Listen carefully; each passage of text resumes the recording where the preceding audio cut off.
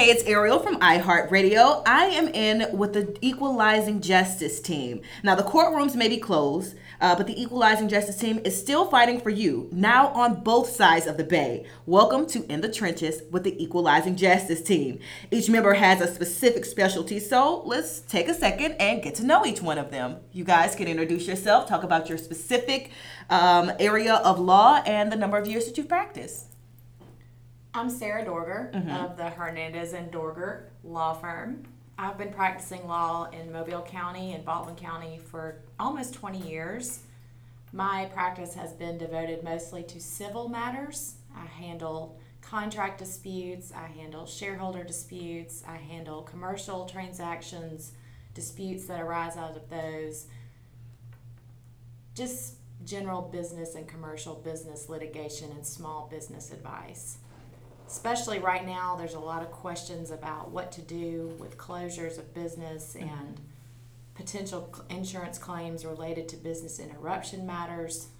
Those are all matters that I can look at and try to help a small business the best that I can. If you come in to meet with me, there's things that I'm going to need you to bring. In a civil case, especially in contract or other types of disputes, I'm going to need to look at all the documents that pertain to what you and the other party are in dispute about. That can be commercial leases, that can be contracts for the delivery of services or goods, that can include, looking at employee handbooks, other personnel matters related to employment matters. But bring the documents that pertain to what you think may be relevant to your case. That will help me assess and determine what, if anything, I can do to help you. Christine. Oh, it's me? Yes. Hi, I'm Christine Hernandez. I've been practicing since 2007, and I've been an owner of the Hernandez firm, and it's great news to say that we have now merged with the Dorger firm. It's Christine Hernandez and Sarah Dorger. Megan Allgood and Grady Edmondson are now working together as one great team for equalizing justice. I have been practicing in the area of criminal law, domestic law, civil litigation, civil rights, federal and state courts for some time now. And what we're trying to do is bring everybody together, give you an opportunity to come in with one stop, see any of us for any of your legal needs, and we're here, we're working. If you want to call us, we'll set up a phone consult. If you want to come in and see us, we'll do that too. Reach out to us on our website. You can learn a little bit more about us and join us anytime for any of your legal needs. Now to Grady. I'm Grady Edmondson, and I've been practicing for over 27 years here in Mobile.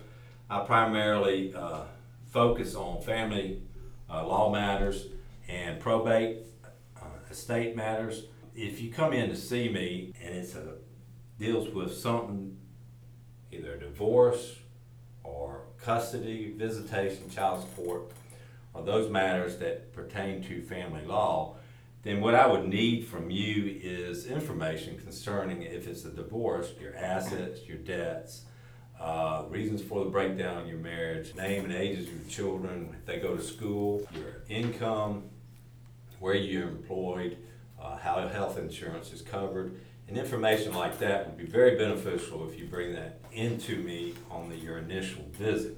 If it concerns a post-judgment or a post-custody issue, then any previous court orders I would need a copy of so we can discuss what has changed today and what we're looking at and the issues that we're going to be looking at in a family law situation.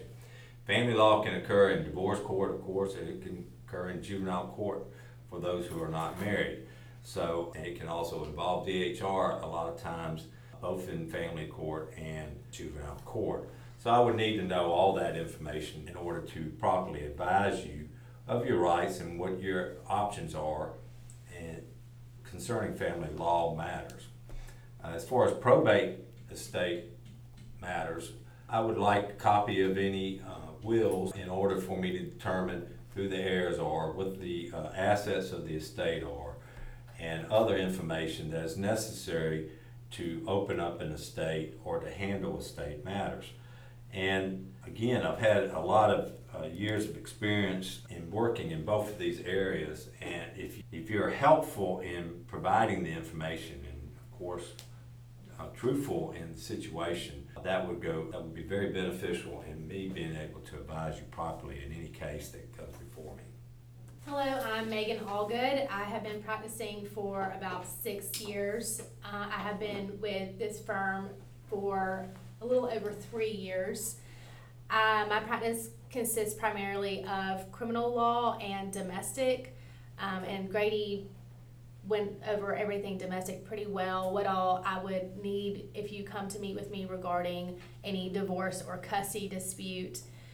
Regarding criminal, first I would request that if you're able to come alone. I know for a lot of people it's very scary if you're charged with something criminally, and you may want a parent or a friend, a spouse, some type of support system with you. However, once you sit in my office, we have a confidential relationship, and anything that you say to me stays confidential. But when you have a relative or a friend with you, that could hurt that relationship. So I would request, if you feel up to it, to come alone, or at least come into my office alone. Also, to bring with you your any ticket or complaint that you may have. This will help me look into what you were actually charged with, and may assist in me looking it up online and to any program that city or county may have. Also, if you have any pictures that are relevant to the event, to the allegations that they are making, and any witness contact information. I have a lot of people who sit down who will say, well, I had a friend there, or I know somebody who knows somebody who saw that this is not what really happened. Well, I need to know that somebody's name and their phone number, and that will assist me in better defending you. Okay, well, now that we know what to bring to our very first meetings, a lot of people now are wondering, what do the fees look like? And you have different type of fees. Sarah, we'll start with you. What the different types of fees, what should they expect when coming to meet you? Well, if you're coming in to talk with me about a civil matter, more than likely we're going to look at an hourly rate and what the rates are for myself, other lawyers in the firm who may be working under me, under my direction, as well as our support staff and paralegal time. That usually is going to be a combination of an upfront retainer that we will put in our trust account that we can bill against for our hourly work, and in a combination with a replenishment of that retainer fee going forward when those funds are earned and the client allows disbursement. Those are rules that we comply with under the Alabama Rules of Professional Conduct. It's very common for lawyers to do that in receipt of funds, retainer funds, going to the trust account until those fees are earned.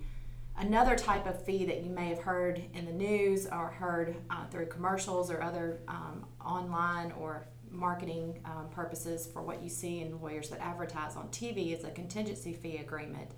A contingency fee agreement is allowed under the Alabama Rules of Professional Conduct. What that says is we can take your matter on contingency, which means if we are successful in recovering a settlement or a judgment or a collection of funds on your behalf, we will take a percentage of that fee. That fee is only earned if we are able to successfully obtain any kind of recovery for you and on behalf of the client. In those type scenarios, you'll, especially with our firm, we will make sure you have that in writing, as we will again comply with our rules of professional conduct. You'll know up front what kind of fee we propose, and that's something that you and I as the client, or you as the client and I as the lawyer, will come to an agreement on the front end. Flat fees are not usually something that I do in my civil practice. That's probably more geared towards maybe what Megan or Chris do, or Christine do, or Grady may do those in certain scenarios related to family law. So I'll let them touch on that. But those are my two big ways that fees are earned for the services that I'm used to providing and have provided for my clients over the years. This is Christine Hernandez. With flat fees, a lot of times that's based strictly on the type of case that you have and the needs that you have, especially in criminal law, depending on where you are in the process, whether it's a preliminary hearing, a bond hearing, an appeal, perhaps it's looking at trial in the circuit court, we look at all of the details, how complicated the matter is, what's going to be involved, and then we quote a flat fee for that. We do allow a payment plan on that, and we individually meet with you to create a plan that's best suited for you. We also do flat fees with some of our other types of law that we practice. Sometimes we do those with uncontested adoptions or with uncontested divorces, also with quadros and things like that. A quadro is a qualified domestic relations order, and that comes after the divorce is over with and there was an award of splitting income with regards to 401ks and retirement accounts, such that we need a separate document and a separate plan done. Those we will handle in a flat fee arrangement. We have other types of cases that we also handle flat fee arrangements with, but each one is tailored specifically to the facts of your case, and you will be talking about that with the attorney in particular that you're meeting with and or later assigned to, or that you're working with in an ongoing relationship. All right. I think you covered it for everybody. Now, the point of this podcast is to manage the expectations of possible clientele. And I know a lot of us, watch TV, have seen Matlock or maybe Annalise Keating fighting in the courtrooms. But what is the legitimate expectation they should know when they hire you as an attorney and going to court? Is it solved in an hour? It is not solved in an hour.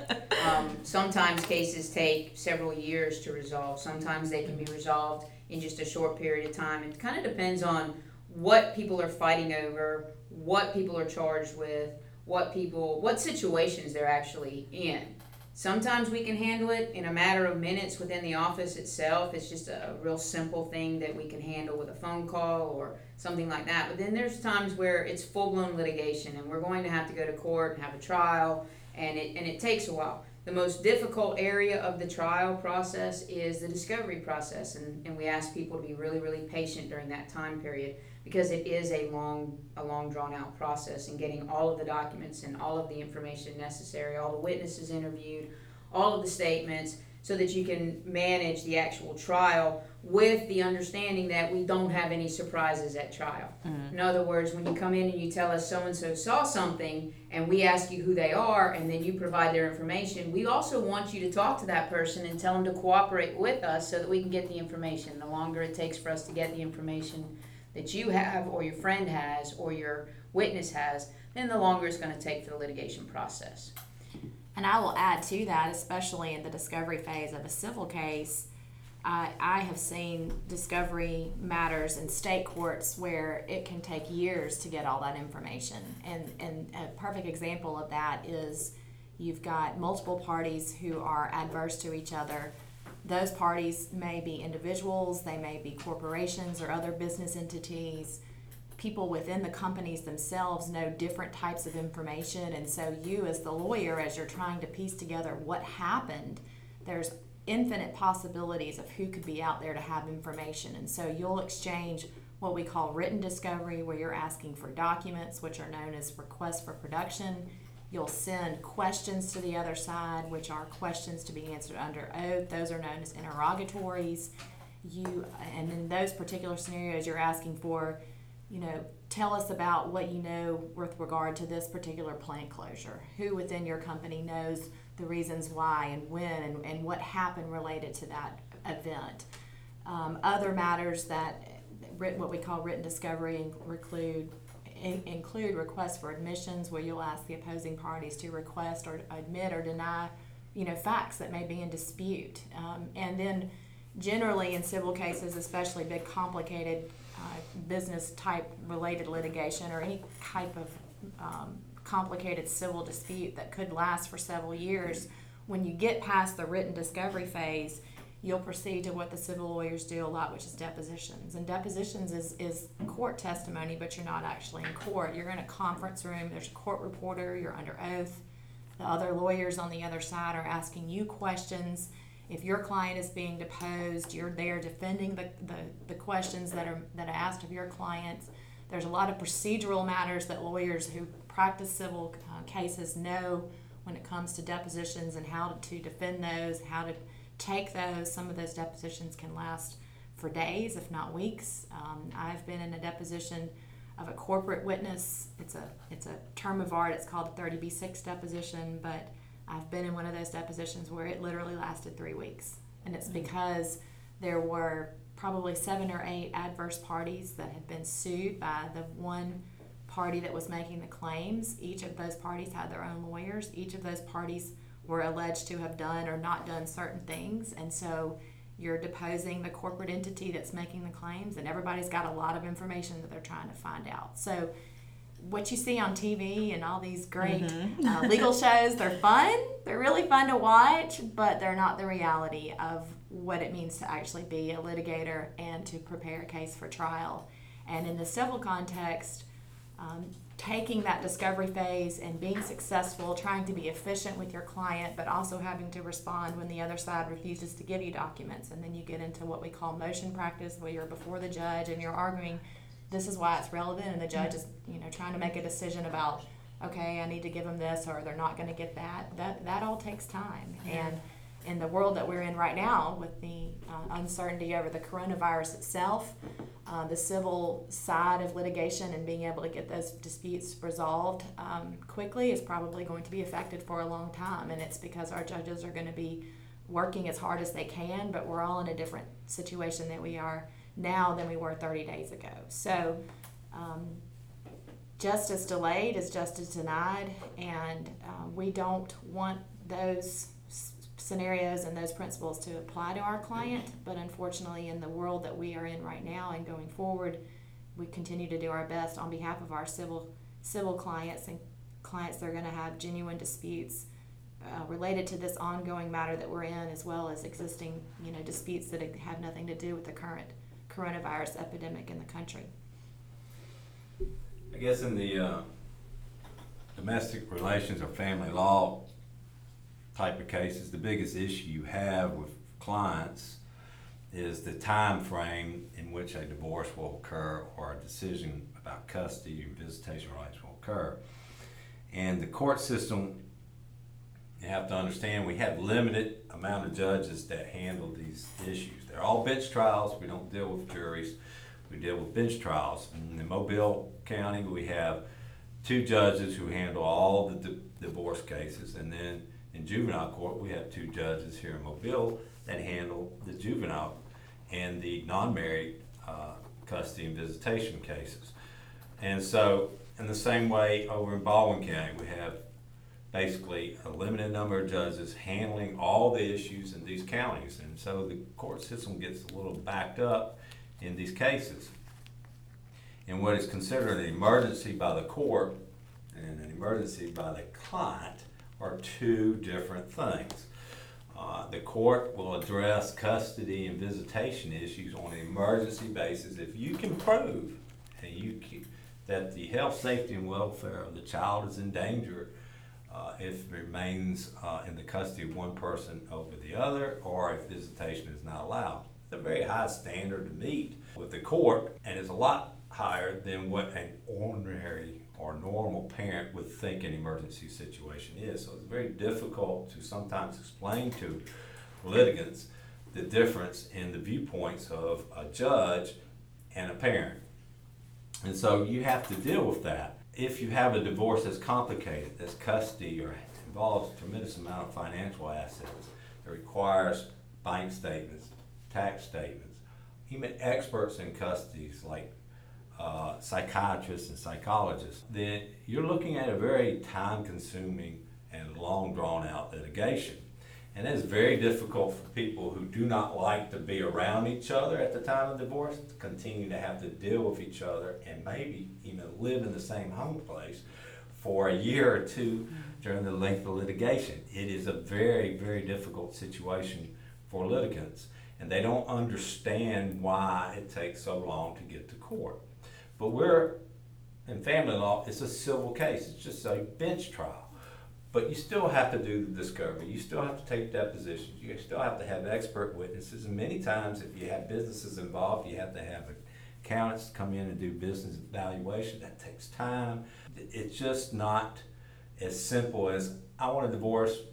I want out of this marriage. Let me get out today. And it just doesn't happen that way. If you don't have any assets or children, yeah, you probably can get out a lot quicker. Yeah. But if you have any complicating issues, it's going to take time. And that's the most difficult deal with dealing with litigants, for them to understand the time expense associated with litigation in a custody situation or visitation or a contested divorce. Not only do you have the time expense in the length of the litigation, you have the financial expense. The more complicated a case is, the more costly the case is, not only in the time consumption of the lawyer and the paralegals and the other support staff, but also if you have to hire experts, they aren't cheap. Psychologists and psychiatrists aren't cheap.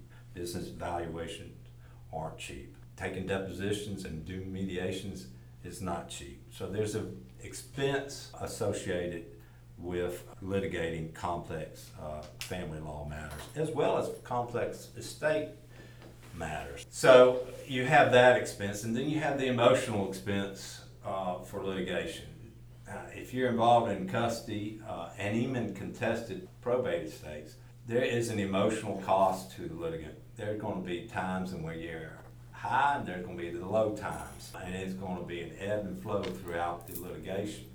And maintaining that and trying to control that for litigants is a very difficult thing to do. So it's hard to go through litigation if you're involved in it and be able to sit back and see those things happening and understand it.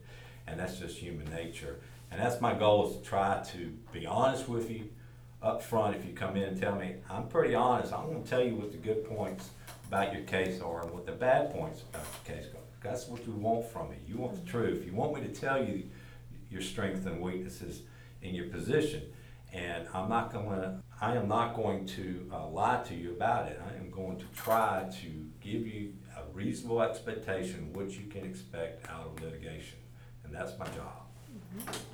Also in domestic, we see a lot of issues with child support or maybe even spousal support while the case is pending. And that is something that can be addressed while the case is pending, but it is based on income. We have some clients who for some reason believe that when they split, their spouse automatically starts making double and can just give them all this money to take care of both of them, which I think kind of goes back to what Grady was saying. There's some families who are forced to still live in the same home, a lot of times because of finances, and that is stressful. But there is a way to get support while the case is pending, and that is something that we can absolutely help with. There is also a difference between uncontested and contested. The uncontested, everybody's agreeing on everything, then obviously that can get over a lot faster, and the fee is much, much less. And like Grady said, contested divorces can get very pricey, so that's definitely something to consider. There's also a lot of time concerns with criminal cases. So we all know of shows like Law and Order. Everybody knows that that's not true, but we see these people who something bad happens and then somebody's arrested and then they go to trial all within an hour, and that never happens. And then we also have our shows that seem to be a little bit more real, like the First 48. That's not always the case. Everything is not found out within 48 hours most of the time, and even if within 48 hours they do find a suspect, that person is just a suspect. They are presumed innocent. They are purely a suspect, somebody they're looking into. Their investigation has just begun. So to think that within 48 hours of something happening that we just know at the end of that 48 hours who did it, and we know that they're just going away forever, that's absolutely not true. There's so many different issues with so many different cases that could lead to a case taking a long time, especially in the criminal arena. For example, we have so many people in our jail right now who are just have mental health issues. They should probably be in a hospital somewhere, but because we do not have the funds to do that, they go out there, they do something silly, they get charged with a crime, and now they're in jail. And now our corrections officers get to work with them when that's not what they should have to do. But either way, that's where we are. And so we have these clients who are just mental health patients. And so now there's extra things that go along with that. We have to file certain motions to bring that issue before the court. We have to then have a doctor go and evaluate that person and make sure that they are okay to stand trial. And if they are not, they then have to, their case takes a completely different turn. If they are okay to stand trial and they are mentally competent enough, then they have to be evaluated on their mental capacity at the time of the offense. This process takes several months, and it is something that very often worries the family, especially if it's somebody who cannot make bond and now they're sitting in jail for months just waiting to be evaluated by a doctor when we do not have enough doctors to go around. And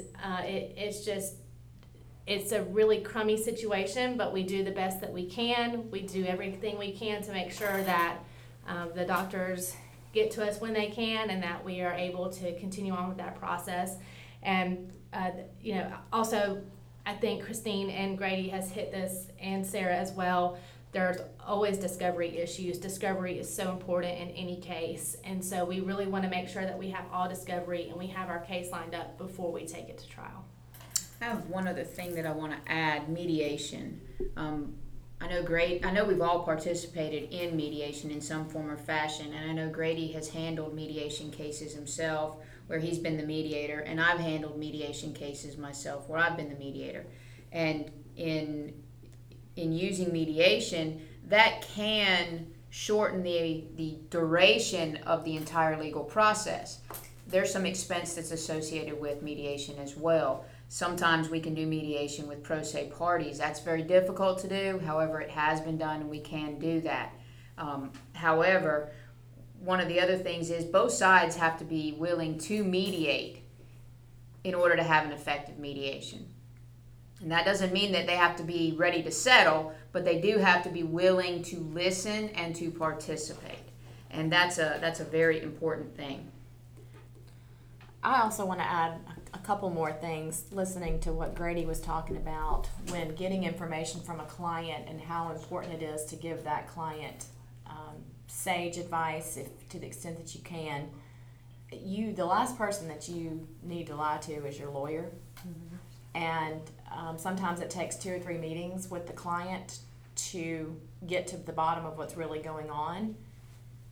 As your advocate, I need to know everything, not just what you think I need to know, because if you have or know of something that has happened or you have done something that you should not have done or you're worried about, I need to know that, because then that's going to help me evaluate everything for you, whether I try to get a significant reduction in the time it's going to take to litigate your case, whether I try to get an early settlement if possible. All of those facts, even if they're bad for you, I need to know them. And we can't adequately do the best that we can for you if you are not telling us everything, and I mean everything. We need to know it. I also will add, on the civil side, going back to other matters that we can handle, there's probably going to be a lot of these claims coming out in the future, and that's EEOC claims. They're ongoing. There's a process that you can go through with the federal government when you believe you are the victim of workplace discrimination. Those EEOC matters are administrative matters. They require hitting a lot of dotting of I's and crossing of T's when it comes to meeting those federal regulations, and we can assist clients in navigating that process as well. So keep that in mind, especially for healthcare workers out there now that are worried about enough adequate protective equipment as they're on the front lines dealing with the current public health crisis. A lot of legal issues are going to come out of that, and the EOC process may be a way to speed track some of those or fast track some of those issues that employees are going to face, and employers as well. If an employee files an EOC matter, how do they defend that? How How do they look at that? What are the potential liabilities? Those are matters that we can handle, on both sides, employees or employers. So keep that in mind as well. Also, during this time, there's a lot of people who are at home, bored, with not much to do. And so I would urge you to be careful with your social media, especially to the criminal clients. I have had clients who post live videos of them smoking weed, and it's just unnecessary, and it makes my job a lot harder. So I would encourage you to stay off of it, or if you're not going to stay off it, just be careful about it. Before you post, think to yourself, is this legal? And if it's not, just don't post it. It's really that simple. And as far as the parents out there who are looking at maybe a custody dispute or maybe a potential divorce, be careful about what you're posting on social media as well, because your soon-to-be ex-spouse will absolutely use it against you if they can. If you are on Facebook joking with other moms about how much wine you're going to consume because you're stuck at home with your kids, you better be prepared for your soon-to-be ex-spouse to use that as, she doesn't even want to be around our kids. I love my kids. He drinks all the time. Little things that you think may be a joke posted on social media can really be spun against you. We all do it. And so just be prepared for that. Be thinking of that. Something that you think may be a silly joke, it could really hurt you. Just remember, think before you post. Yes. One of the other things that we do here is we do a lot of appellate work. So if you don't like the outcome of your case, it doesn't necessarily mean you get a do-over. However, there may be arguments that can be made to give you another shot at some particular issue that happened in your case. So we also do a lot of appellate work, and that is generally flat fee work. All right, anything else? Wonderful. All right, well, this has been In the Trenches with the Equalizing Justice team, serving both sides of the Bay. You can find them online at equalizingjustice.com. I am Ariel Maxwayne from iHeartMedia. No representation is made that legal services performed are greater than the quality of legal services of others.